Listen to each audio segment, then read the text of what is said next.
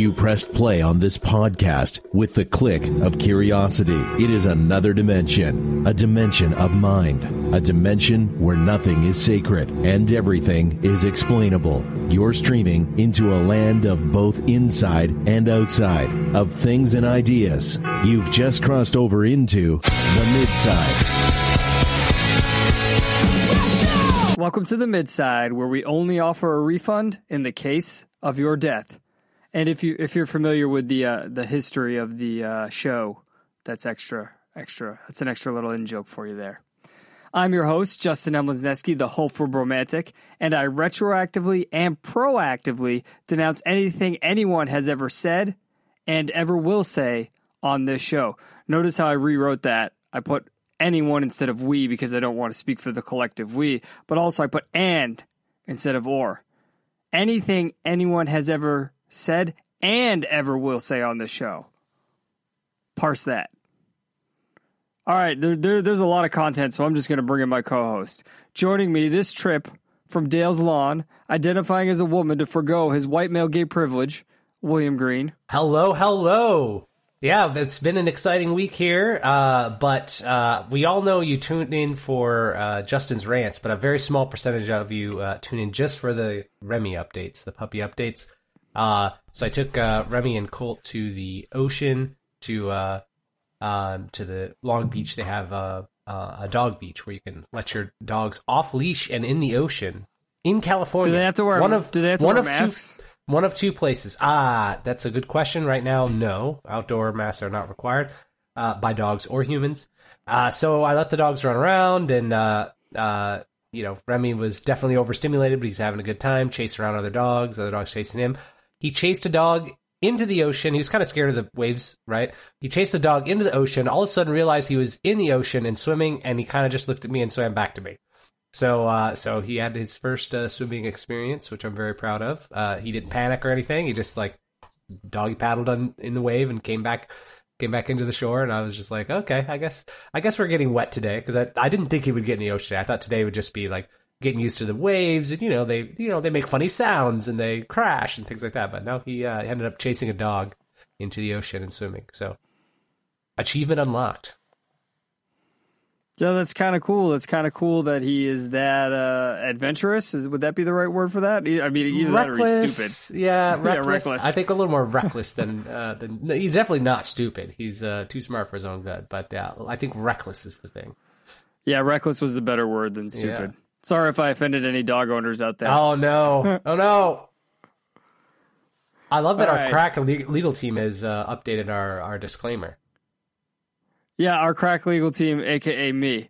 I just thought, I was uncomfortable with the word we. That's all. I was uncomfortable with the word we, leading with that rhetorically for our show. So I just rewrote it a little bit. It was just something that I ruminated on. So, and yeah, when we're talking about wording and the way things are parsed, I think there's a lot to talk about this week. So why don't we start getting into it in Life on the Midside? Does life really suck? Are we just complaining? I hope that this mic is on, 'cause I'm on a roll here. I hope this is making some sense. I hope that you throw up your hands and sing it and tell all the haters that they should just shut up and smile. Yeah. As always, if you would like to support the show, you can do so through Patreon or Locals. Patreon is per episode. Locals is per month. We accept any and all support, including affirmations. You can find that at themidside.com/Patreon or themidside.com/locals. So the first thing I wanted to talk to you about, William, is I know a while ago we said we were going to start talking about COVID, blah, blah, blah, but this isn't really COVID, although it sort of is. It's the whole, to me, rhetoric around the vaccinations. And what I mean by that is one of the things that we've hit over and over again since the pandemic started, and one of the things that other people have picked up on, notably Zuby talks about it a lot, which is one of the reasons I really like him. I think he's really tuned into reality on the pandemic issue, is the propaganda around the virus, around how to respond to the virus, and specifically around vaccinations. And what I've seen is an intentional crap, I can't remember the word. What's it called when you intentionally confuse two things, William? I don't know. I'd say it's a blurring of two things, right? Yeah, it's a blurring of the line, but that's not the word. But if the phrase comes to me, I'll say it. But yeah, a blurring of the line between the phrases anti-vaxxer and unvaccinated, or unvaccinated and anti-vaxxer. So there are people out there who want to, and I would say it's the mainstream position, or I would say it's the power structures position, that want to portray people who aren't vaccinated or who don't want to get vaccinated as the same thing as anti-vaxxers. And the reason I want to point this out this week is I saw this graphic on Twitter. Somebody retweeted it. It was very interesting to me. It's from YouGov. It was from a survey done by The Economist /YouGov on not YouGov, on July 10th /13th, so the 10th through the 13th of July. And the three questions are, or it's three different scenarios based on one question. In your opinion, how likely is it that the following scenarios are true?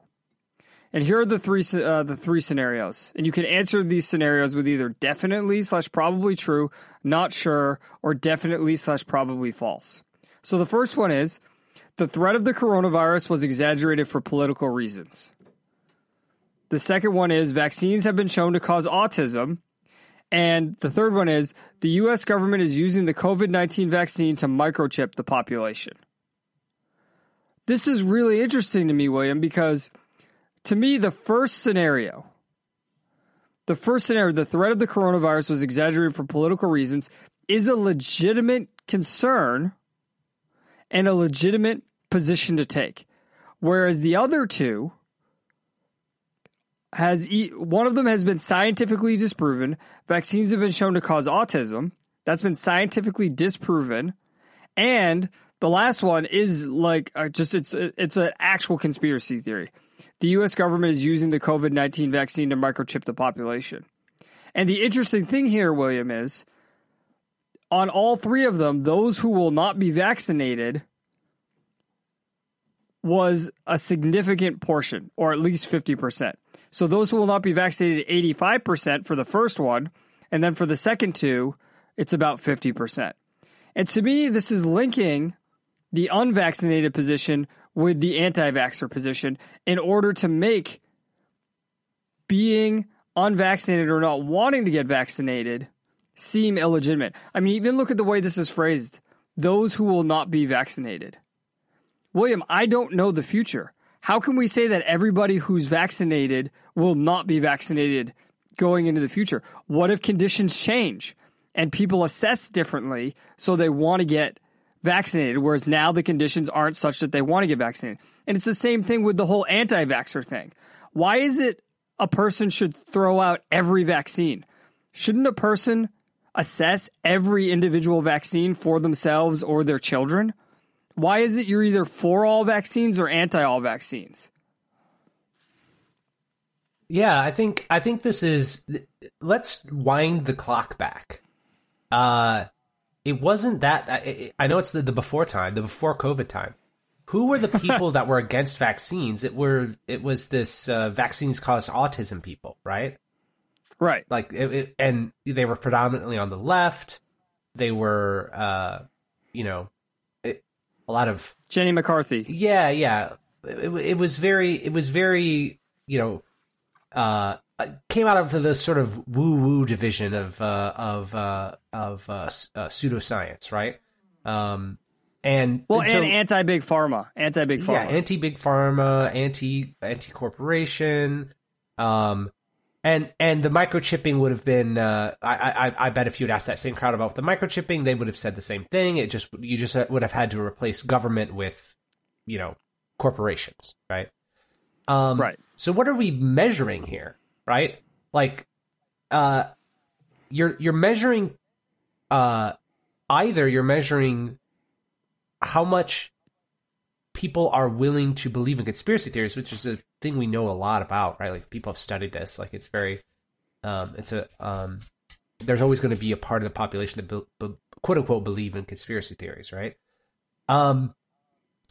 But the other thing is, I think the framing here that you're talking about, this is done all of the time. If we had done this back then with the Jenny McCarthy era anti-vaxxers, we would have determined, well, these people are, very woke, they're very left, they're very all this other stuff. And so you start to do implications about the kind of people that believe in this conspiracy, right? And then you can start to deride them, right? This is just the same thing. This is the same thing that they were talking about back then, and now we're just applying it to the folks who won't conform. The other question I have is, what's the sample size here? Right? We're looking at U.S. adults. But if the sample size of those who will not be vaccinated is very small, then again, you run into a problem of what are you actually measuring here? If you're just finding people that don't conform, the issue is a lot of these distributions are going to be Pareto distributions. So you might have a huge diversity of opinion about a lot of different things. In other words, these people might be individuals. And so looking at a trend and saying, well, geez, 51% of those who will not be vaccinated believe that, that the government is microchipping them, and it's actually 16 people. Do you understand what I'm saying? Yes. But that's part of the whole issue here, William. I agree with you completely. That's an excellent statistical point, right, as far as how you gather this data. But the fact that they're portraying it this way, it is the greater concern. And then I have to ask, why are they portraying it in this way? Why is there such a need for everyone to be vaccinated? Because when we look at those who will not be vaccinated it says the threat of coronavirus was exaggerated for political reasons. And 85% of those who will not be vaccinated says definitely / probably true. Okay, that makes sense, that correlation there. But as you're saying, what if the majority of those 85 are just people who assess every situation about whether they want to get the vaccine or not? Why is it that we're trying to link and make people who won't get vaccinated seem crazy, seem like conspiracy theorists? Because there was even a story recently that broke that I saw this morning. A 34-year-old who tweeted about not getting the vaccine caught COVID recently and died. And they're saying in Los Angeles County, the majority of people who are catching COVID are people who didn't take the vaccine, who aren't vaccinated. So why then is there such a concern of making them seem like conspiracy theorists as if they're a threat to everyone? Isn't that what it has to be rooted in? This fear that if they don't get vaccinated, it could hurt me even though I'm vaccinated? Yeah, and let's just look at it also from a straight-up persuasion technique. If you want to persuade someone to act of their own volition and make up their own mind, why construct all these narratives saying, if you don't swallow what we're saying whole, you're stupid? That's propaganda. And we've had propaganda throughout the entire pandemic. We haven't been told a straight answer. We've been told answers that we must filter through they're just saying that because. And so why are people acting surprised that there's a bunch of people who are skeptical and believing in conspiracy theories when they've been attacking the very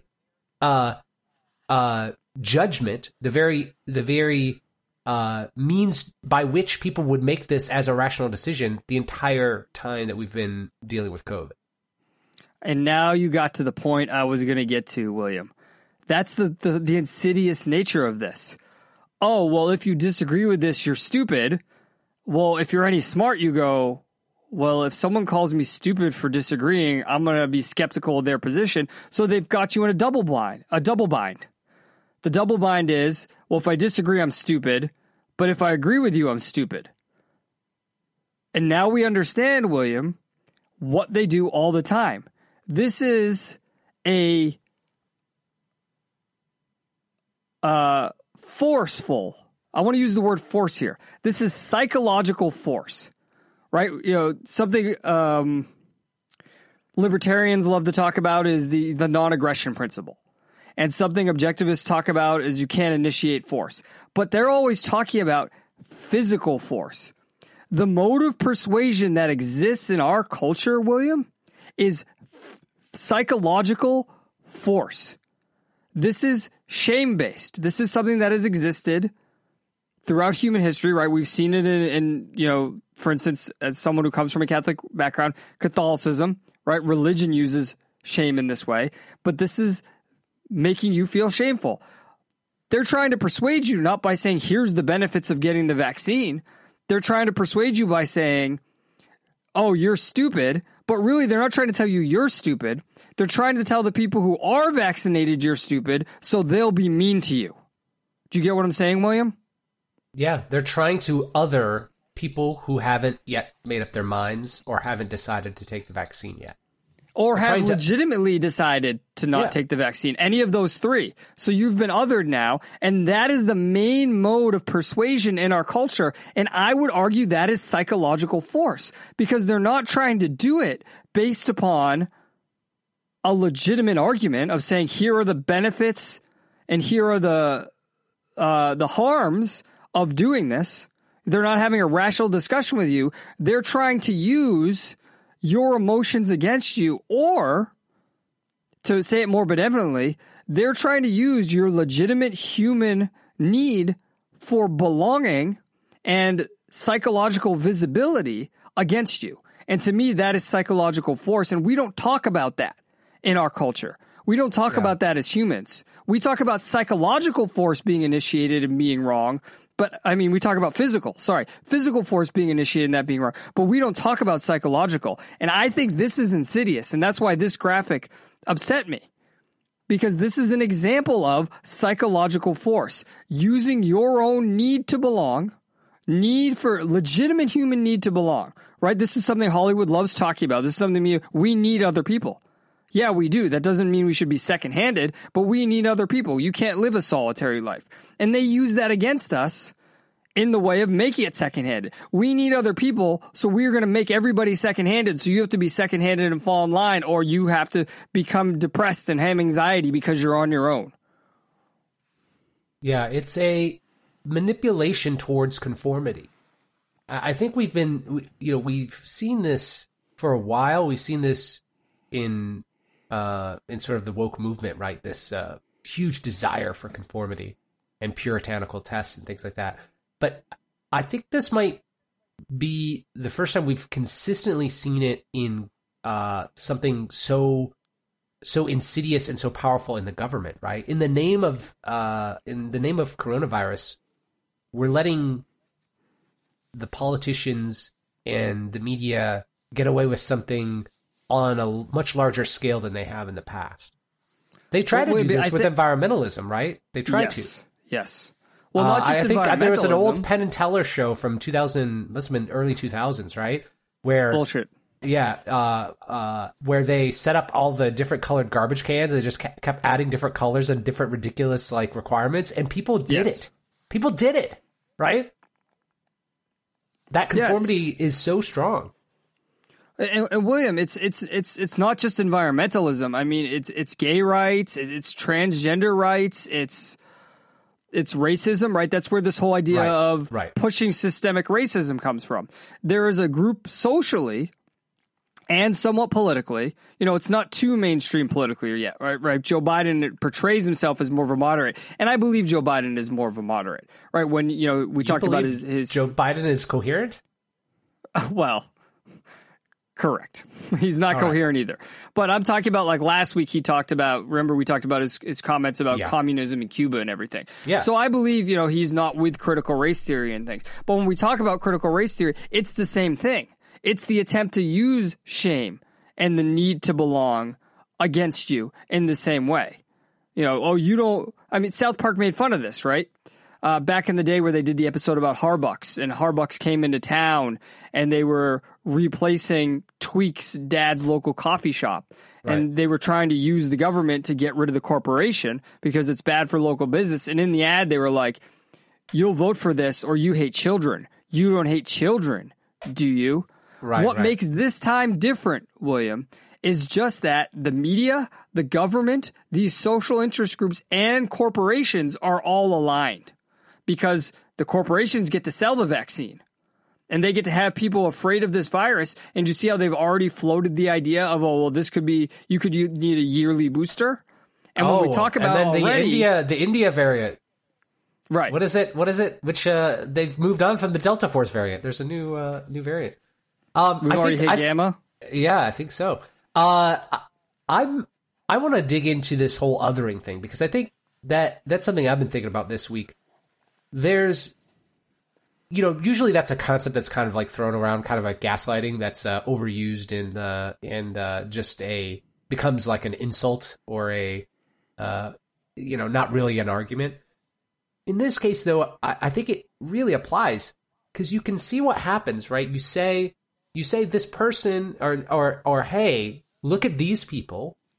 They won't get vaccinated, therefore they believe in the flat Earth. They're they think aliens abduct people. They so there's all those things, right? So they are stupid. Well, I got. But a then really they good also one. yeah. I got a really good one. I got a really good one, William. Here's an example. Here's a perfect example of what you're talking about. So there was a story on Pat's Pulpit, Patriots website, about how the assistant offensive line or the co-offensive line coach for the Patriots, who's been with the team for 4 years, resigned. He's like 36 because he doesn't want to get the vaccine. And then somebody replied, this is a comment somebody replied with. I remember when the fight against drunk driving got really serious about 40 years ago. There are people making the same arguments against drunk driving laws that people are making against the vaccine. 50,000 deaths out of 320 million. That's 0.18%. Why are they taking my rights away for 0.18%? Or they just lied and said no one ever died from drunk driving. Back then, people who were in favor of drunk driving were considered maniacs. Now we've got a whole political party that is pro-virus. Let Popovich go. Popovich is the name of the coach. I really don't want a pro-disease person on the team, even if he is a good coach. So this person, William, this coach, Popovich, made a decision for his own health and his own family, and then this person has to reply othering him. Can't just let him go and say, you made your decision, go live your life. He has to make a comment othering him, which the only reason to make that comment is to shame other people who might think the same way. This is a perfect example of what you're describing, William. Yeah, it makes a lot of sense. I think it's also this moralizing that comes with tribalism as well, right? It's that the person is bad as well. That is an important aspect of this, of the purpose of this otherism. Because people want, when we talk about this sense of belonging, it takes a lot to break those bonds, right, of belonging. And so to say, hey, this person doesn't conform, therefore they're part of the evil group, makes it so that you can do the next step of othering, which is shunning. And that's what we're talking about here. The goal here is to shun folks who choose not to take the vaccine, which I think is a terrible precedent, right? You're lumping a bunch of people together. You're looking at the wrong level of abstraction. We've talked about before when you talk about relationships and how close you can be with certain people, whether it's friends or romantic partners. One of the things you have to deal with is you have to come to understand is that you can only deal with people rationally, right? And if you have someone who is very irrational, you can't bring them very close. They're dangerous to you, and they're dangerous to themselves, right? And so if you talk about like, hey, if someone truly believes all the things that is listed here, right, then maybe they're not going to be my best friend or my boyfriend, right? Because that irrationality that they're expressing there probably expresses it in other ways, right? People are compartmented, but they can't be that compartmented. Could I date someone who believes the Earth is flat? Probably not. If they truly believe it, and not because of the belief they hold, but because of the lack of rationality that got them there. Does that make sense?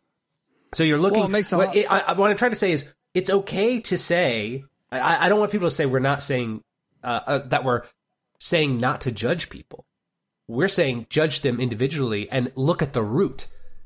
if you're going to this whole group way of saying we're going to other them and then call them immoral and unclean and unwashed and push them away, outcast them, that's a very archaic, like it's a very evil sort of process.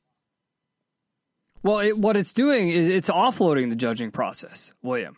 I mean, you make a good point about you need to judge individually because it's offloading the judging process. So, look at the number of people who aren't vaccinated, right?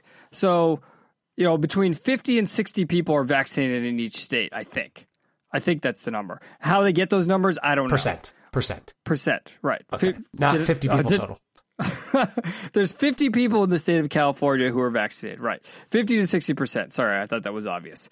Yeah.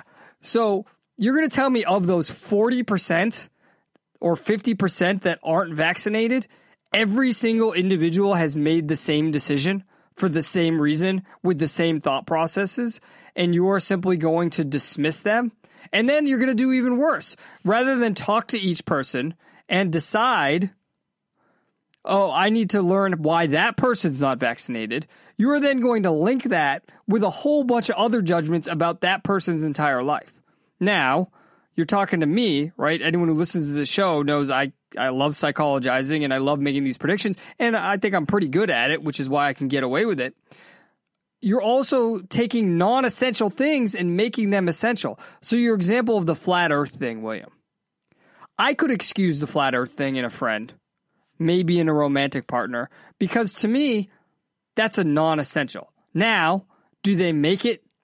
Does the person make it his or her entire life? Then it becomes a problem. So you have to judge not only why every person holds the position that person holds, but how much of an issue, or let's say how dominant it is in that person's belief system, philosophy, or psychology. Somebody can say, I think the earth might be flat, but it's not something they think about a lot. Yeah. Do you understand what I'm saying? It's the same thing with belief in God, right? I'm an atheist. Christine, my fiance, believes in God, but it is not a big part of her everyday life. So it's not something that's an issue that is between us. It's not an issue between us because we don't discuss it. It's not something that affects us and affects the way we think on a daily basis.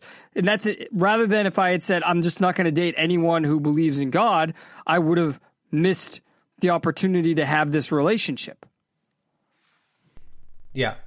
In other words, you don't require complete conformity, unlike what we're seeing right now in society, where this desire for uniform conformity is quite interesting. Well, it's necessary because you need complete conformity if you're going to live a life that's anti-reality, because reality is complex. Reality is complex. Responding to reality is contextual. So every individual is necessarily going to respond to reality differently, right? There's going to be some things that are the same because there are some things that are the same between all of us, but there are some things that are very different between all of us. So we're necessarily going to survive by being different. But if you are going to be anti-reality and you're going to evade reality, the only way to do that is to get a bunch of people who evade reality the same way you are, because there's safety in numbers, because that mitigates the risk. The greatest way to mitigate risk in life is to spread that risk out.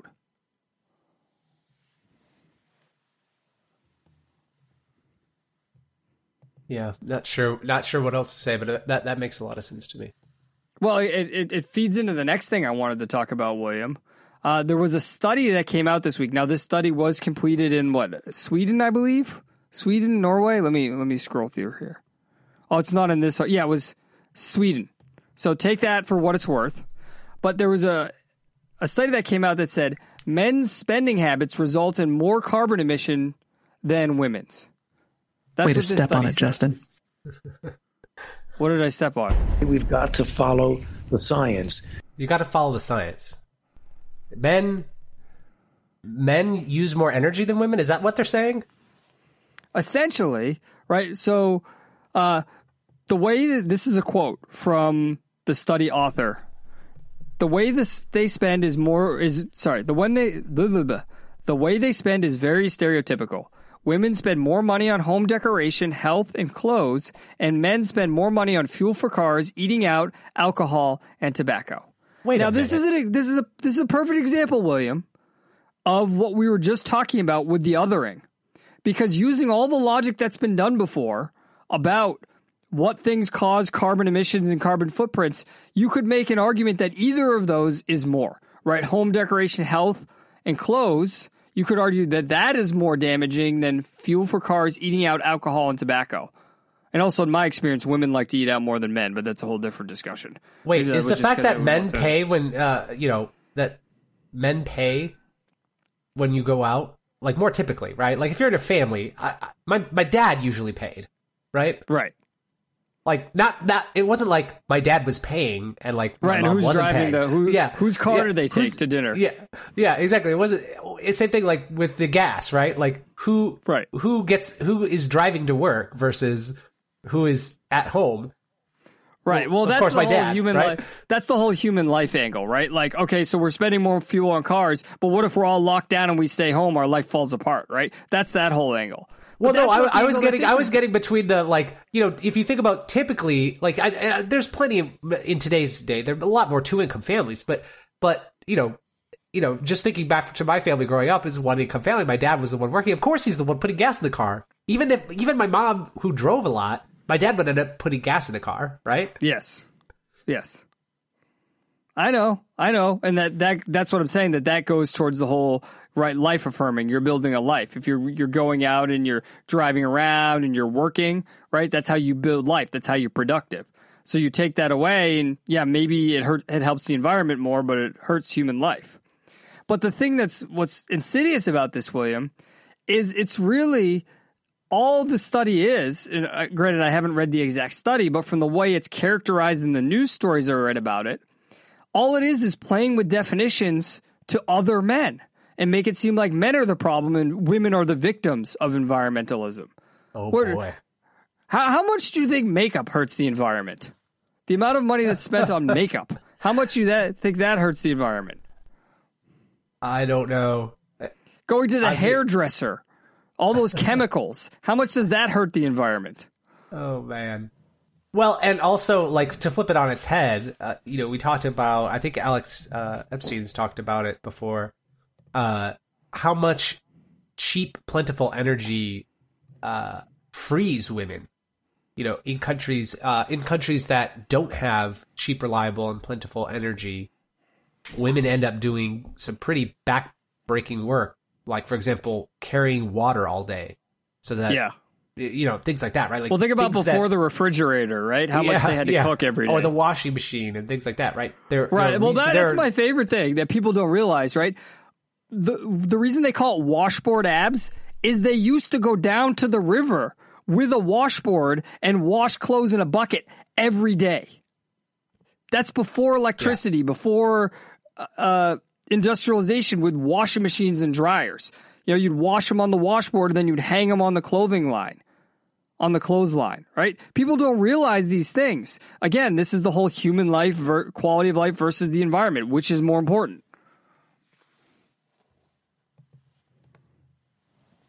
Well, environment is definitely more important than human life. As we always talk about the folks who refuse to see humans as part of the environment. Right. Or that environment only serves a purpose when we talk about the human environment. Right. Well, and fundamental to that is when people define the environment, they want to protect the environment as it is right now. Which if you were saying we want to protect it as it is right now because this is optimal for human life, you would have an argument there. But even if humans die out, the environment will then change and it will still be the environment. Why does the environment have to be as it is now? Why is the environment as it is now worth protecting? What is it about that? Qua that. Yeah, I worked the word qua in. Hit that on your bingo card. Why is that a value worth protecting when the environment exists in whatever version it exists in, dependent upon what species live on the planet and what's going on the planet? You understand what I'm saying, William? Yeah. It just talk about follow the science. Okay, well, the last thing I want to talk about is, again, related to all of this because it deals with the othering and it deals with race. So this story came across my phone today, And this story, William, this is an interesting story. I've already looked at it, and I've got some ideas for your wedding photo shoot. Oh, God, I can't wait to hear those based upon where this is. But we already did our wedding photo shoot thing. Well, not our wedding. We did our engagement photo shoot, which is likely what this. So this is a couple's engagement wedding shoot. This article I found is from blackenterprise.com. I'm sure you can find a lot of articles. William, can I just say I hate the user interface design for this website? Like when you scroll down and you can't see 75% it might be a hate crime, but I think it's okay for you to say it. Yeah. Maybe it's because of, I'm not going to say it, but no, maybe it's because of who I am that they won't let me use the website. I don't know. Anyway, when you can't see 75% of the article when you're scrolling down to get the information, it's poor website design. Anyway, the title of this is The Internet Goes Off Over Interracial Couple Slavery-Themed Pre-Wedding Photo Shoot. So this photo shoot is a couple where the man is black and the woman is white. And they made an Instagram post where the caption says, 1842, days passed and everything changed. Our love got stronger and stronger. He was no longer a slave. He was part of the family. Now, in this photo shoot, there's a number of pictures. They're dressed in the garb of 1842, and they are dressed in a number of different costumes. And these pictures start with them in the field, and he's in chains, and eventually the chains break and come off, and then he is dressed in sort of like a wedding attire. He's got a top hat on and a long coat, and she's in more of a dress. Looks like she's in that mostly the whole time. Now, here's the thing. There's a number of things about this photo shoot, William. First of all, people are mad about this because they're saying it's racist to portray this sort of relationship. My first thing, William, before we even get into the artistic side of this, I understand that you're a white woman and a black male, so that has certain racial undertones to it. I get that. But why do you need to make your wedding photo shoot about this issue, about the issue of race? I understand that you're saying, well, we're speaking out against racism here. I get that. I get what they're going for. Why do they feel obligated, though, to make their individual relationship and their individual moment in their life about this collective issue? That, to me, is the biggest issue here.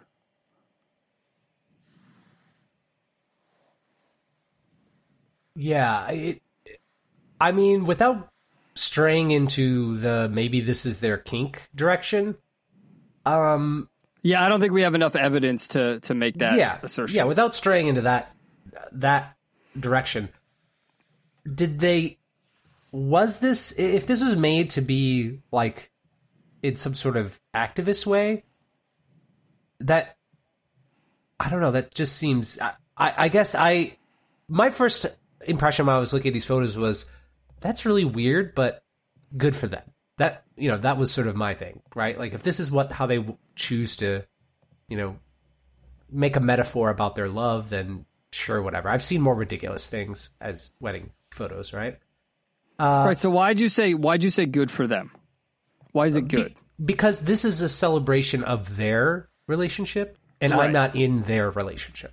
Right. Exactly. So if this is an expression that means something to them, then I'm not going to sit here and, I'm not going to sit here and make judgments on them necessarily, because I don't know, right? I might laugh at it because it wouldn't make sense to me. It wouldn't make sense to someone I would be in a relationship with. Right. I mean, people have fucking Star Trek weddings, right? Right. Well, and you've touched on, William, the artistry side of this. There is a picture of her taking his chains off. So there's clearly two things going on here. It's clearly what you said, something about their relationship and the way they want to express it. But there's clearly also a point they're trying to make here. They're trying to make a point about slavery and the underpinnings of race. My biggest thing is two things. One, I don't think it... I think it's a little bit different than having a Star Trek themed wedding, because you're using your wedding to make a statement. I just don't think that's performative. It is performative. I don't think it's appropriate because it is performative. It's second-handed. It's making your wedding about other people rather than yourselves. And second of all, the people who are responding to this are claiming that this is completely racist when they're completely missing the point. I agree that, as I said, that this is inappropriate. It's inappropriate because it's depersonalizing your own wedding, but it's definitely not racist. Do you think this is racist, William? I'm trying to see what they're saying. Are they trying to claim it's some sort of white savior thing? I don't know. I don't see it as racist. I mean, it's about race and it has a racist, it's about things in a racist time. But that would sort of be like saying Gone with the Wind is racist. Which I'm sure they would say. Right. Well, right, exactly, because they're saying because it's associated with slavery and he's in chains, it's racist. It's demeaning to him. Yeah, folks aren't supposed to have weddings in southern plantation homes anymore, right? Because that's racist. So in that sense of what they mean by racist, then sure, it fits their quote unquote definition. But no, I don't see how this is demeaning an individual because of their skin tone. I don't see how that's... I don't know how you get there from here. Right, and it's actually quite the opposite, where she's trying to show her love for him in spite of his... Or despite. I don't want to say that's interesting. That's interesting, Justin. That rattled something in my brain. Good. What is... When we talk about things that are, transphobic or homophobic or racist, we're typically talking about, actions people take or... beliefs that they hold and then act upon that treat those individuals differently, often negatively, just based on those characteristics that don't matter to the decision at hand, right? Like that's sort of like a rough way of how we would talk about those things. I think in this case, though, we're seeing that the definition is, does it offend people? Well, only particular people, right? People typically on Twitter in these groups. Then it is ist or phobic. Right. Well, that's where the collectivism comes in. Because it's the idea that if any member of that group is offended, and then this is how collectivism leads. Yeah. Right. Which is exactly what you just said. It's how collectivism leads to narcissism and leads to projection. Right. Oh, well, I'm offended by this. So, of course, somebody else who has the same characteristics as me is going to be offended by this. Or, oh, I have trauma regarding this. So, of course, anyone who is in the same group as me, shares my characteristics, is going to have trauma over this. So, I'm sure there's people out there based upon how they've been raised or what they've learned, or I'm not going to, I can't speculate and explain the roots of it. But I'm sure there are people out there who, when they see slavery, they get triggered or they experience the after effects of trauma because of how hurtful they find it to be. For whatever reason. So then they see this and they say, oh, well, that's how you're treating this black person, this black man who you're going to get married to, so therefore it's offensive and racist. And also, somebody called it, one of the tweets called it, quote unquote, coonery, because they're saying he's acting in that way. He's acting akin to that type of person because he's going along with this and allowing himself to be put on display. So I think there is elements of the white savior thing as well. But again, that's projecting your own relationship with your own group and another group onto the relationship between these two people. But again, William, that goes back to me. Why even do this as your photo shoot? Aren't you situating yourself in those people's conversation to begin with when you have this photo shoot? You're accepting their premises. Yeah. You're accepting their premises and you're making your relationship about not your relationship. You're telling me the most important thing in their relationship is their race? That's their most important thing in their relationship, to have a photo shoot about that? Well, I can see that. I can see that. I would say, again, trying to be as charitable as possible. Maybe it's about something about freedom and release from bondage through the relationship, right? Releasing or being a free man because you're now in a relationship. Do you understand what I'm saying? I'm stretching here. I'm trying to be charitable, right? Like, maybe that is the interpretation that they were going for. Well, I'm not even saying that that's what they were going for. That could be a more charitable interpretation that doesn't say, oh, we're making a social statement. Either way, I don't think, like you were saying, this is not great art. This is not an artistic expression, a good artistic expression, objectively good artistic expression of someone's relationship. Right. So either way, even if they were going for the racial statement, it's not a particularly good statement. Although if they were going for that, the people who are interpreting it wrong. If they are going for what you're saying as the abstract theme, right, the being a free man through a relationship, the love actually freed him. Well, this isn't the best way to portray it, especially considering the ethnicities, the races of the people in the relationship. Right. So it's bad art.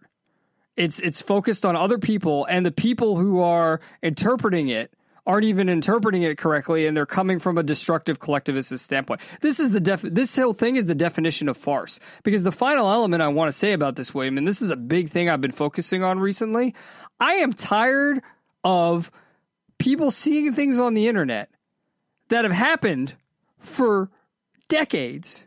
But because they see it on the internet, they think it's something new, and it's some sort of new controversy, or it's some sort of new event that people need to get upset about. So you see a hurricane coming, and there's some flash flooding, and they go, oh, well, it's environmentalism, because they can actually see what's going on in Florida. Or, right now when we were at the beach a couple weeks ago, the seaweed had all been pushed in by the hurricane that went up the coast, right? The Category 1. And so now, because it's more reported, people are like, oh my God, it's a big deal. But this happens with everything. Same thing with this photo shoot. This photo shoot would have happened years ago, potentially, and it never would have been on the internet because there would have been no Instagram, no Facebook, no way of showing these things publicly, and the world would have just went on. But now every little thing gets posted online, every little incident of somebody actually being racist, somebody being misogynistic, somebody being a misandric, if that's how you say it, somebody, acting anti-man, right? Somebody acting anti-gay, anti-trans, and we magnify it. We magnify these things because we can see them, whereas before we didn't. We have gone, and I've said this before, we've gone too global. We've gone too global. Okay. I'll buy it. I'm skeptical. I think what it is we haven't properly matured around these ideas of individualism and collectivism, and so we've been our tribal nature, our sense of belonging. Folks have replaced that with these sort of Twitter mobs and Instagram mobs and groupthink. That's 100% true. You used to get that through religion, right? Right. And now you get it through this. I agree with what you're saying. What I'm adding to that, William, is the idea that we have so much information that used to be filtered for us by reality, by geography, by the limits of communication technology. Okay. It used to be, geographically, if I was in Florida, I had no idea what the fuck was going on in Seattle on a daily basis. If I was in California, I had no idea what was going on in Alabama on a daily basis, right? That's the way it used to be. But now we have so much information that we also have not matured and evolved enough to know how to filter it properly to give things that have the proper, things that have an actual or a large amount of impact, the proper amount of attention. We give things that have minimal impact a large amount of attention, and certainly it's exacerbated by what you said about we also haven't matured enough past this individualistic versus collectivistic outlook. Okay, well, I'll build on that a little bit. Folks who get wrapped up in this other than just to witness it, and laugh at it or just pass it by, Right, because let's be clear, we're going to it- forget about this when we stop talking about it, right? We're just laughing at it. They're doing it out of this need to virtue signal. That's true. It's part of their cycle of belonging, where they seek out content that they can be offended at for the various intersectional and there's whole schools to teach this critical race theory, right? And then they can just have all this wankery about talking about it and virtue signaling to each other about how virtuous they are for, and how evil these folks are for doing this thing, right? I think we always talk about this is very comparable to religion, and when we say that, we're not talking about necessarily that it is a religion, although you could make that argument, I think, pretty strongly. It's that it has these elements that we know are ancient and in our psychology, and it's leveraging those. And I think that's where the interesting part of this story comes in, is a great example of that, where you have all these people talking about it, and it has no bearing on them, their lives, society, quote unquote, government policy. Like, it has nothing to do with anything. Right. And I think what you're saying is a great place to end this segment, because I think it applies directly to what we're going to be talking about in the art section when we talk about Zack Snyder a little bit, and when we talk about the movie Old and M. Night Shyamalan a little bit. So let's head into that now in The Hopeful Romantic with JML. Put me into syndication, broadcast to a network station of people viewing their favorite episodes. I can't find a new pitch to throw the studio. I need a rerun to better cast the next series of events. In the air timeline lapse, my made-for-TV type was written off in the last season when I wasn't focused on. If you'd like to continue this conversation with us during the week, or start any conversation, you can do so by joining our Discord. All you have to do is click on any episode link, and in the episode link, there is a link to join the Discord. So click on the episode at themidside.com or themidside.com/podcast. Click on the episode link and then join in the Discord. And actually, some of the stuff we're about to talk about in a second came up in the Discord this week. So we appreciate you Midsiders who are in there in the Discord, sharing what you are thinking about and caring about. So before I head into my review, and I'm going to review the movie Old, what I wanted to touch base with you really quickly about, William, is some huge Zack Snyder news that came out, which I think is really cool, but then also sort of what it revealed ultimately about the fan base. And I think it's directly related to what you were just talking about. So Zack Snyder's Stone Quarry Productions, and this was released by Hollywood Reporter, signed a first look deal with Netflix. Now, what this means is anything he wants to pitch, he now is legally obligated, and I would even say morally, right, because he signed the contract. He is legally and morally obligated to pitch it to Netflix first. And if they pass on it, he can then go to any other production company. But Netflix gets first look at anything he wants to make, anything Stone Quarry wants to make. So that doesn't even mean stuff he's going to direct, right? He could, if he does anything with any other director or any other writer or any other producer, and he wants to do it under his flag, the Snyders want to do it under the Stone Quarry flag, Netflix gets first look at it. This also came with the announcement of Army of the Dead 2 is going to happen, and Zack Snyder is going to direct it. So there is going to be more in the Army of the Dead universe, which is interesting. Maybe it'll help us figure out the theme of Army of the Dead a little bit more, because my biggest knock on that movie was how muddied the theme was. So the big kind of things that come out of this are, first of all, William, there's going to be questions about theatrical releases, right? Because the only Zack Snyder movie I haven't seen in theaters, actually, I lied. I haven't seen the Legends of the Guardians, the Owl movie. I haven't seen that in theaters. So the only two I haven't seen in theaters are Zack Snyder's Justice League and the Owl movie. Now, going forward, might not be able to see other movies in theaters. We'll see what happens with that. But the big thing here is this kind of is the nail in the coffin for Restore the Snyderverse. If Snyder has this deal, then he's going to be focusing on new projects, new franchises. And I think that's a good thing. What do you think, William? Yeah, I think it's great. I want to see new creative stories told by Zack Snyder. I think that would be awesome.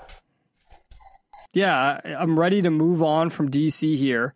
And that's the crazy thing about this to me, is it kind of showed something. If you follow me on Twitter, you know it's something I've been sort of hinting at and talking about for a while.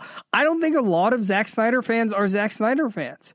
And what I mean by that is I think they're Zack Snyder DC fans because, as you're saying, William, I think having Zack Snyder as the DC director gives them a sense of superiority over Marvel, because there's this whole collectivist DC versus Marvel thing. Or even over other franchises. Oh, well, we're the best franchise because we have Zack Snyder now. And it also makes them feel superior to WB. Oh, well, we get to back this, this auteur director. But it's why I think we've had so much trouble, and I will say I in specific, I mean we as in this show, and me specifically, I've had trouble having actual conversations about what Snyder's movies are actually about, because I don't think people actually look into them. I think they just look into these DC movies and find what they want to find, and they stop there. And the response to this deal has really shown me that.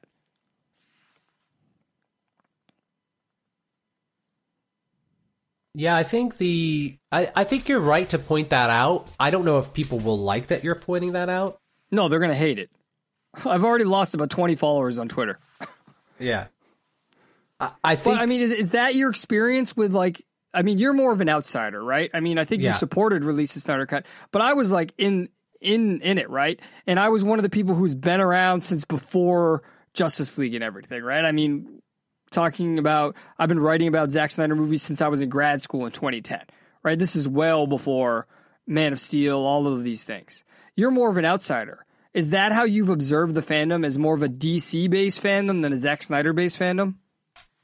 Yeah, and I don't think that that's necessarily a bad thing.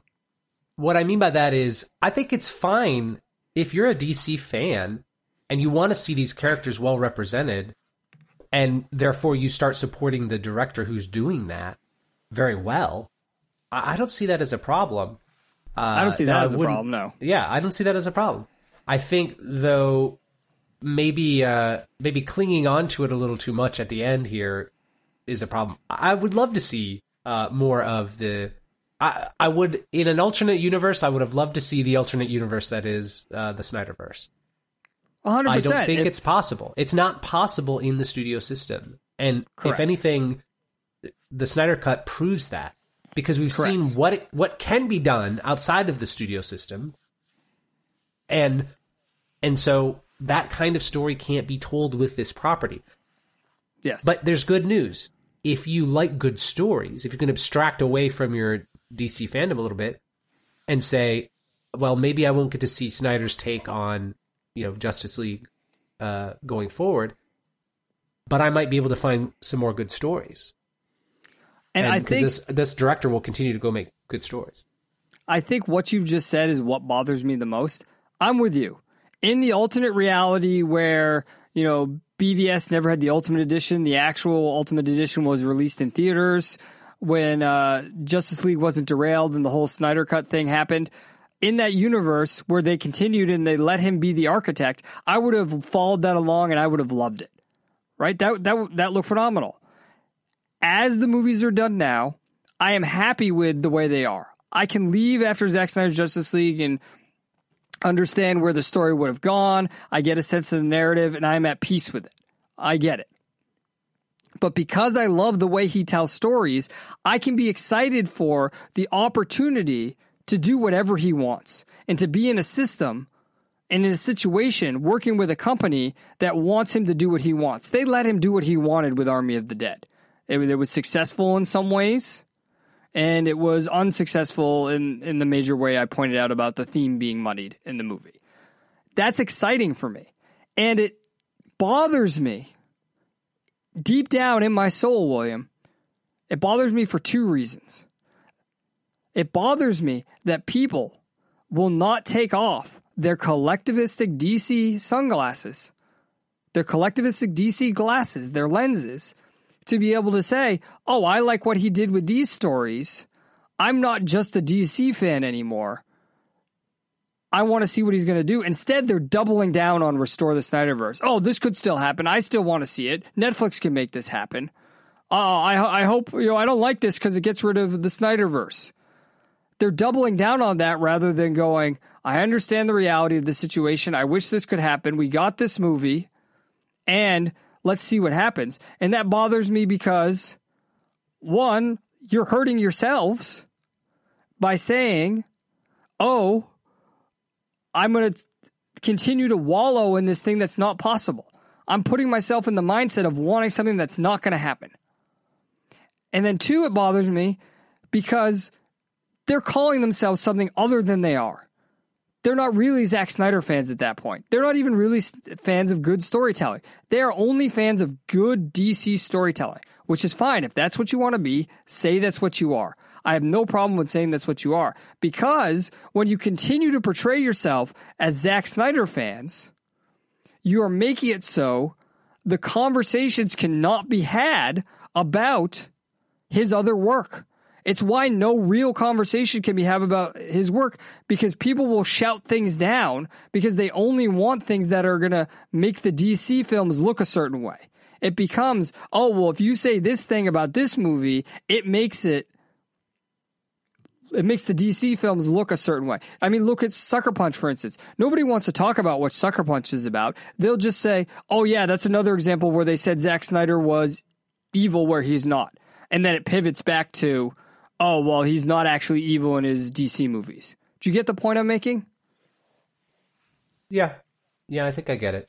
It makes it very hard to. It makes the community about something that it's not. It changes the frame of the conversation, and you have to keep reframing it if you're going to communicate effectively in that context. Right. And then how are we actually going to appreciate Zack Snyder for what he actually does rather than just his DC movies? And that's personally frustrating for me and my values. But there's other filmmakers like that as well. I don't mean to just say it's him. I mean, another filmmaker who he's treated similarly. Now, he made his own comic book franchise, which is why I think that he doesn't have quite the following and, he doesn't have quite the mainstream reaction. But he does have a negative mainstream reaction is M. Night Shyamalan. And we'll talk about that in a second. But I want to talk about the movie first before we talk about something that happened in response to it. So he had a new movie come out this week, Old. So Old is the story of a family who goes on vacation to this resort, and the resort lets them go to a secret beach. The resort owner comes to them and says, oh, there's this secret beach I can bring you guys to tomorrow. I'll have my driver bring you out there. And the driver brings them out there. And when they're on the beach, there are other characters there. And they all soon find out that on the beach, they age, I believe it's every half an hour is 2 years, I believe. I don't remember the exact math. But basically, they age very quickly on this beach. To the point that there's a couple of, 5 and 6 year olds. And at one point, they're old enough that one of them gets pregnant. Now, this movie, I don't want to give anything away. I wouldn't say there's a twist. There's a reveal, but I wouldn't say it's a twist because it's not treated as a twist. What it's treated as is trying to limit the focus. William, have you ever seen Signs? Yes. Okay. One of the things I love about Signs, and I would love to hear what you say about this, is I love that it's a typical alien invasion, but it's told from the perspective of one family. And what I mean by that is we are seeing the psychological and social impacts on the one family on the one farm, rather than seeing how, like Independence Day, it affects the entire globe. I think that's what makes Signs so effective. What do you think? Yeah, I agree. I like that we're seeing how it affects each family member. We see how it changes them about what choices that they make based on what they're learning about the situation.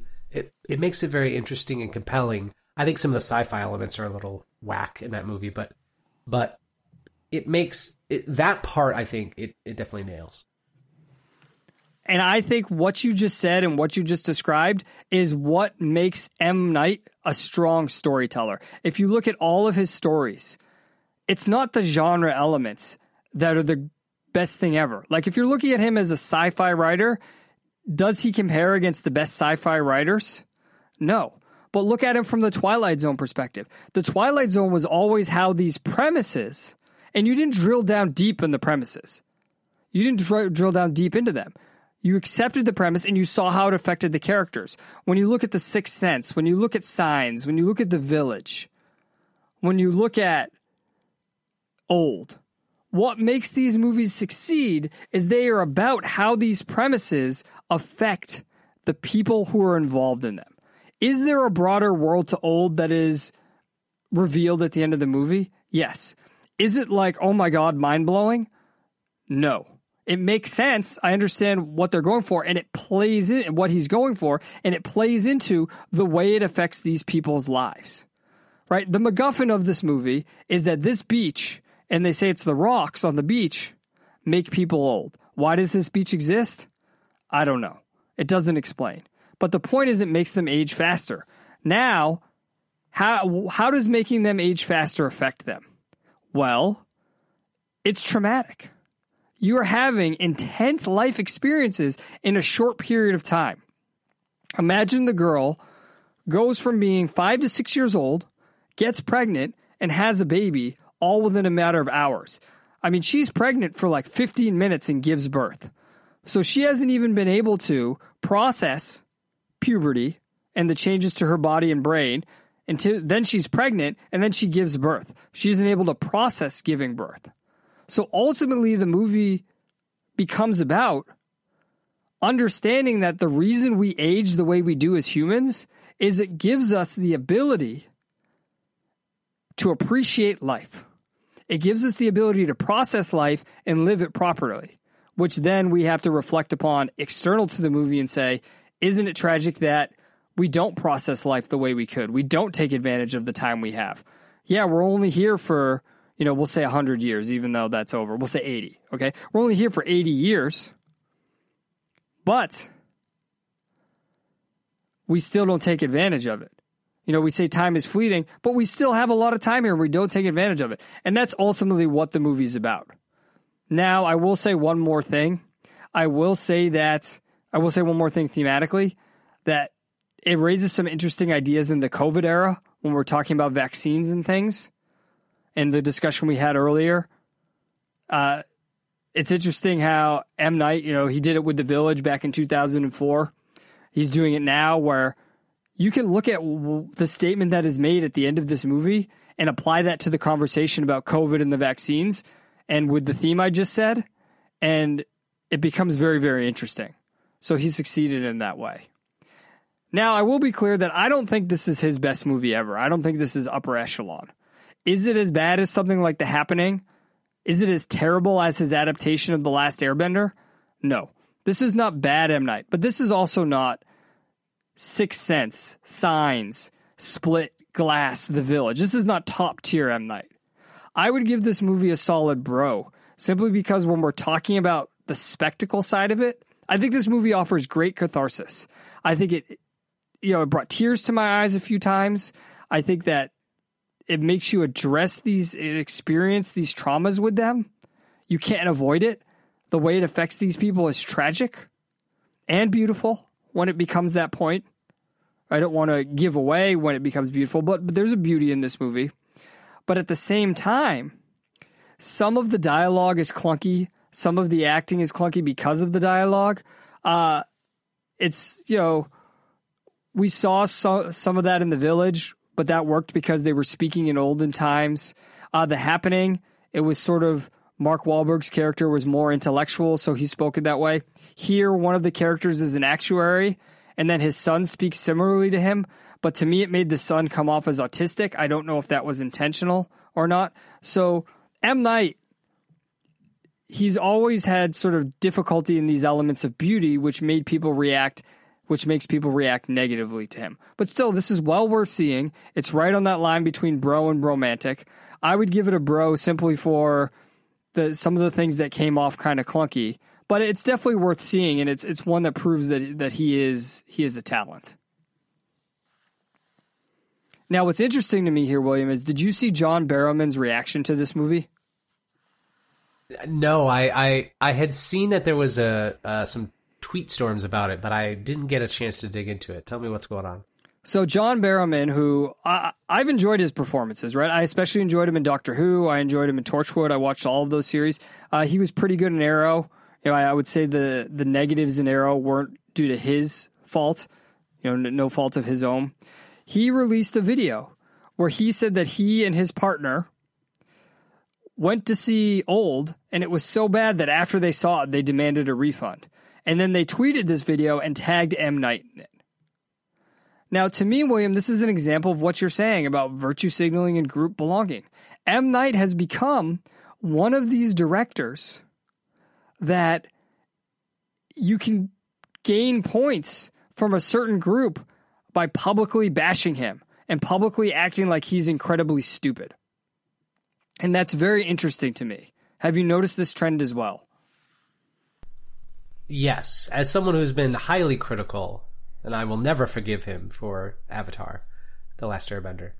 That's a terrible, terrible movie. I mean, I bought that for like $5 at Walmart, and I watched it, and I was like, this is not like... Don't get me wrong, I didn't like the cartoon because it's too video game for me. Oh, go to a different world, and there's a different thing. I was like, okay, whatever, not for me. Not that it's bad, I just didn't like it. But then I watched the movie, and I was like, this is terrible. It's just a bad movie. Yeah, very bad movie. I appreciate his artistry. I see what he's trying to do, and I've really liked some of his movies. I liked, despite its sci-fi troubles, I liked Signs. I liked The Sixth Sense.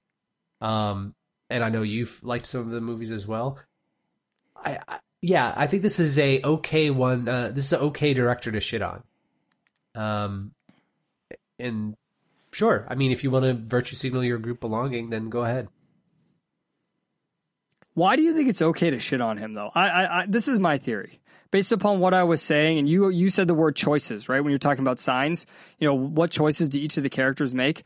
I think his movies are empowering of the individual because they're focused on the individual's experiences. I think his movies have a micro scale. I think that's why some of the elements, like in sci-fi, or in Signs, you have a problem with the sci-fi elements, are more macro elements. The whole idea of the water and Signs, right? I can excuse that because that's not the scope of the movie, right? I go, okay, well, I get it. Like, if this was War of the Worlds and he says it's an homage to World of the Worlds, it's kind of stupid. If this was a grand epic, if it was the Tomorrow War, I would have a problem with that. But it's not. It's about that one family. So I excuse it. But other people, I think the reason that it's cool to dump on him is because I think his movies are empowering of the individual, where it's saying, well, what is your experience in here? What does this say about your life? How do these things affect you? And that ultimately he's about family. He's pro-family. He even tweeted out recently, like all his movies that release number 1 aren't a big deal to him, but those movies releasing number 1, while he says to his family how important they are and that he does it all, to help them and to make their lives better, he's pro-family. And he's pro, how do each of these things affect you individually? And I think those things make him a threat to certain people, and those are the people who find it good to virtue signal against him. Do you think it might be because he's not telling social justice-y movies? I think it's because he takes things that could be social justice-y, and I don't want to spoil this movie, but if you look at the end of this movie, especially with what we talked about with how it used to be the left who was anti-vaccines, the far left, you could see this going from a social justice perspective. Same thing with something like The Village, something like Signs, right? Those movies could have been done from a social justice perspective. Even, I think, The Happening. I think one of the reasons The Happening doesn't succeed is because it's an environmental movie, right? And in a way, it's mocking environmentalism, although the idea of the air killing you kind of resonates differently in 2021. But I think he's not doing a left-wing environmentalist piece, and I think he's making fun of them, and it doesn't succeed, right? It doesn't fail in the way The Last Airbender does. So, I do think they want him, especially as an Indian, right? And I mean in India, he's from India, right? He was born in India. He's not American. He immigrated here. And I think they want him to not have the perspective he has. I think he is very appreciative of the freedoms America offers. And, he might not be a right-wing filmmaker. I'm certainly not claiming he's that. I have no idea if he's right or left. I don't know what his beliefs are. But I would say he's certainly an individualistic filmmaker, and his themes are focused on the individual and the individual's experiences and choices, and I think that's what people react to. I think he's one of the filmmakers who most focuses on the choices of the individuals. Yeah, I think that's a fair assessment. All right, so let's move on now. Let's talk about, after we've talked about movies that have come out, let's talk about some movies that will come out. I like to post the trailers for Trailer Takedown in the Discord on Saturdays. So if you go in there, you can watch the trailers before we talk about them. You can watch them after we talk about them. Or you can alternate them for Trailer Takedown. You can pause the episode, watch a trailer, pause the episode, watch a trailer. Trailer Takedown. First trailer. 9 Perfect Strangers is a Hulu limited series starring Nicole Kidman, Michael Shannon, Melissa McCarthy, and others. In it, Nicole Kidman is I think a psychological health guru. It's not really sure. It's not really clear. She's like a wellness guru, and she invites 9 people to her resort. But there seems to be some other sort of conspiracy going on. That looked interesting to me. I liked the premise. I liked that there seemed to be some sort of other conspiracy going on, but it wasn't clear if it was just that this was actually harmful to these people or not. To me, this premise, and maybe it's just because I like sci-fi and I like fantasy, this premise needed more to it. Like if there was a sci-fi element to this premise, I would have been all in because the cast is great. It's crazy to see Michael Shannon playing the type of character he's playing when he once was Zod and seeing the other roles he's played. So this has a lot going for it, and I can see why people would like it. It's well shot. The acting looks great. I mean, Melissa McCarthy, I think this is the best I've ever seen her act in this trailer. So There's a lot here that people could like. But for me, it needs more. It needs like a sci-fi element to it for me. Tackle. Yeah, this preview was super boring. I tried to pay attention as best I could, but it's...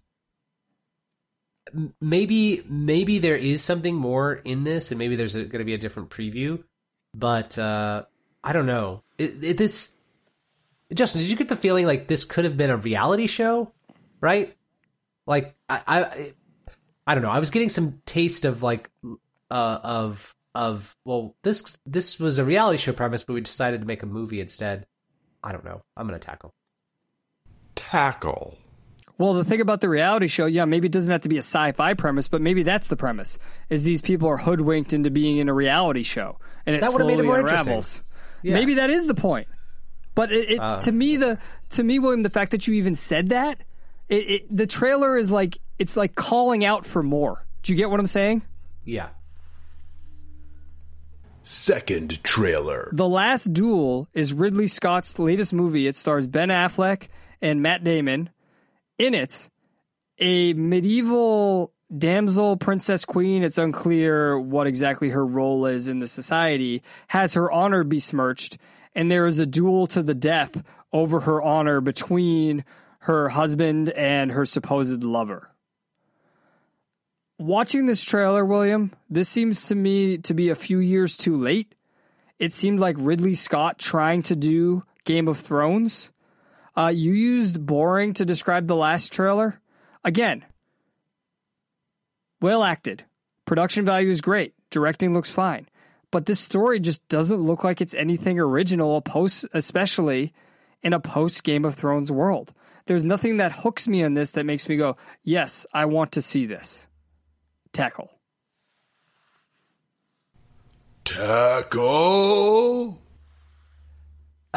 Yeah. Basically copy and paste what I last said. I mean, hey, there's action. It's, fantasy elements. Looks cool, like as far as the visuals go. But if the show is good, then another poorly cut trailer. Maybe there's some maybe this is something I would watch just to kind of take in the visuals with this director. But I guess I feel like I'm fence sitting, but maybe this is something I'd put on while I was doing something else. So I think this just barely gets a Netflix and hug. Netflix and hug. Third trailer. Heels is a drama about a independent professional wrestling promotion in the Deep South starring Stephen Amell. I believe Stephen Amell is also a producer on this, and I think that this show looks phenomenal. Stephen Amell is known for Arrow, but he also has been involved with professional wrestling since he became friends with Cody Runnels, also known as Cody Rhodes, the son of Dusty Rhodes. Cody Rhodes is, of course, in All Elite Wrestling right now, which is the number 2 promotion in America. They had a pay-per-view back in the day before they were a promotion. It was the largest independently produced pro wrestling pay-per-view ever in America. And Stephen Amell had a match on it. And now Stephen Amell is telling the story of a small independent promotion in the Deep South that he runs with his brother, and it's how it affects them and their search for greatness. And they even said, telling the stories that people go through, giving them something to reflect on and reflect their lives. This is well shot. I know there's passion behind this project. I liked Glow for the first season and a half, and this looks like it could be similar to Glow from a masculine perspective. So I am in. Hug. Hug. Yeah, I like this. This is, we've had a glut of demasculating stories and stories, not a lot of stories talking about what we would consider more male themes. And this certainly looks like it's going to explore those themes. Don't get me started on the new He-Man. So that, all that aside, like, so hey, this looks interesting and original in that way. I agree with you. I think that this seems like it's going to be well acted. Seems like it's going to have a lot of. It doesn't look like it has a high production value, but it looks like people put a lot of work into it. Does that make any sense? Well, yeah, production value has to do somewhat with the money. So yeah, maybe they're not the best at optimizing money. I mean, one of the things you can say about Zack Snyder is he's great with optimizing his money. And M. Night as well. I mean, M. Night will cast himself in minor roles to not have to pay anyone else and allocate that budget elsewhere. So maybe they're not best with budgeting, but they are best with care. They cared when they made this.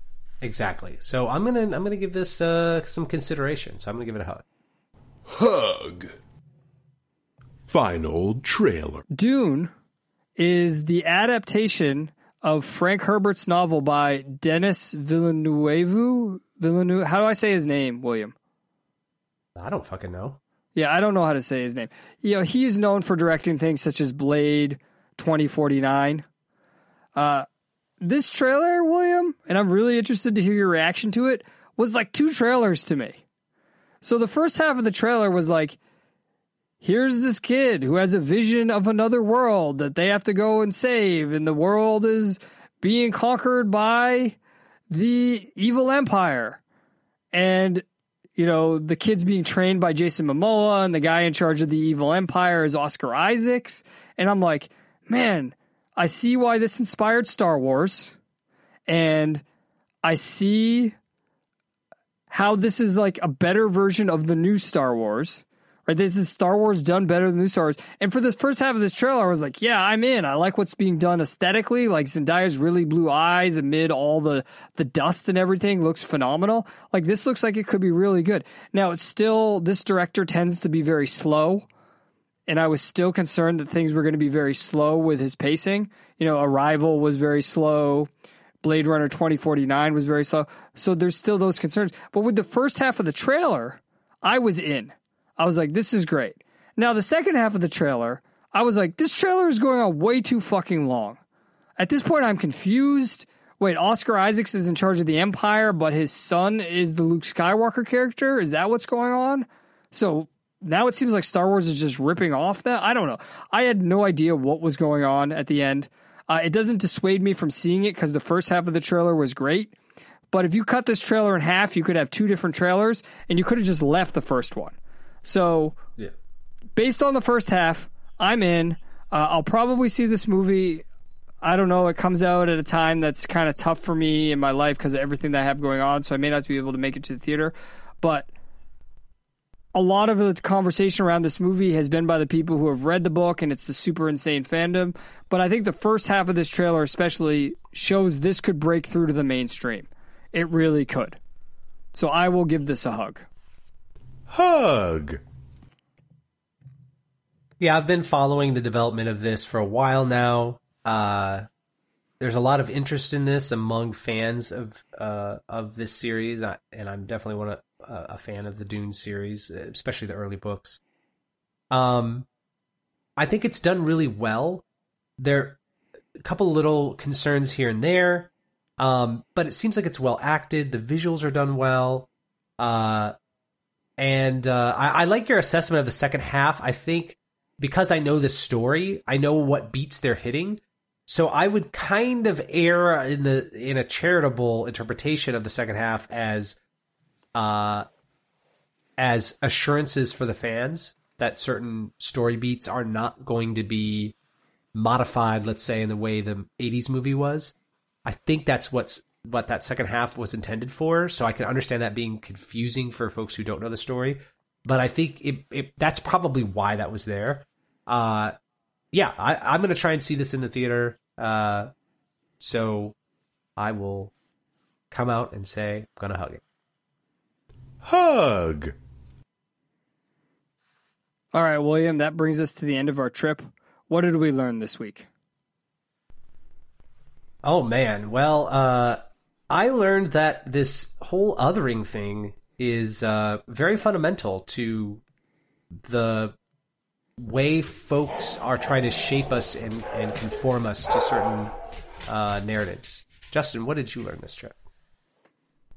Based upon what you were just saying about the Dune trailer and what we've said in previous weeks about trailers being too long, we need to stop worrying about making trailers say entire stories and making trailers for a certain segment of fans. And we need just to make trailers to optimize saying you should see this movie. This is the feel of this movie. This is the basic conflict of this movie. This is the basic approach to this movie, and have it be that. Simplify our movie trailers, simplify our marketing, tell us what it is that would make this movie appealing, and then we can decide there. We don't need to see the entire movie. We don't need to be assured that it's going to fit a certain mold. We just need to know what you produced, how we should view, not how. We just need to see what is appealing. Appealing is the word I'm looking for. What is appealing about what you did produce? That's all we need. As always, I'd like to thank you all for listening. Without you, this would just be me sitting in a closet talking into a microphone, so you make me feel just a little bit less crazy. If you want to support the show, you can do so by going to themidside.com/store, picking up one of those t-shirts. You can buy my book at themidside.com/thecut. That is a novel. You can go to Patreon or Locals. That's Patreon is per episode. Locals is per month. That's themidside.com/Patreon or themidside.com/Locals. And the most important thing you can do to promote the show and help it grow is tell a friend. So we appreciate any and all of those things that you are willing to do. This concludes your journey into The Midside. I'm Justin Emelsneski reminding you that if things get tough, take a step back and witness the farce. Have a narrative-free day.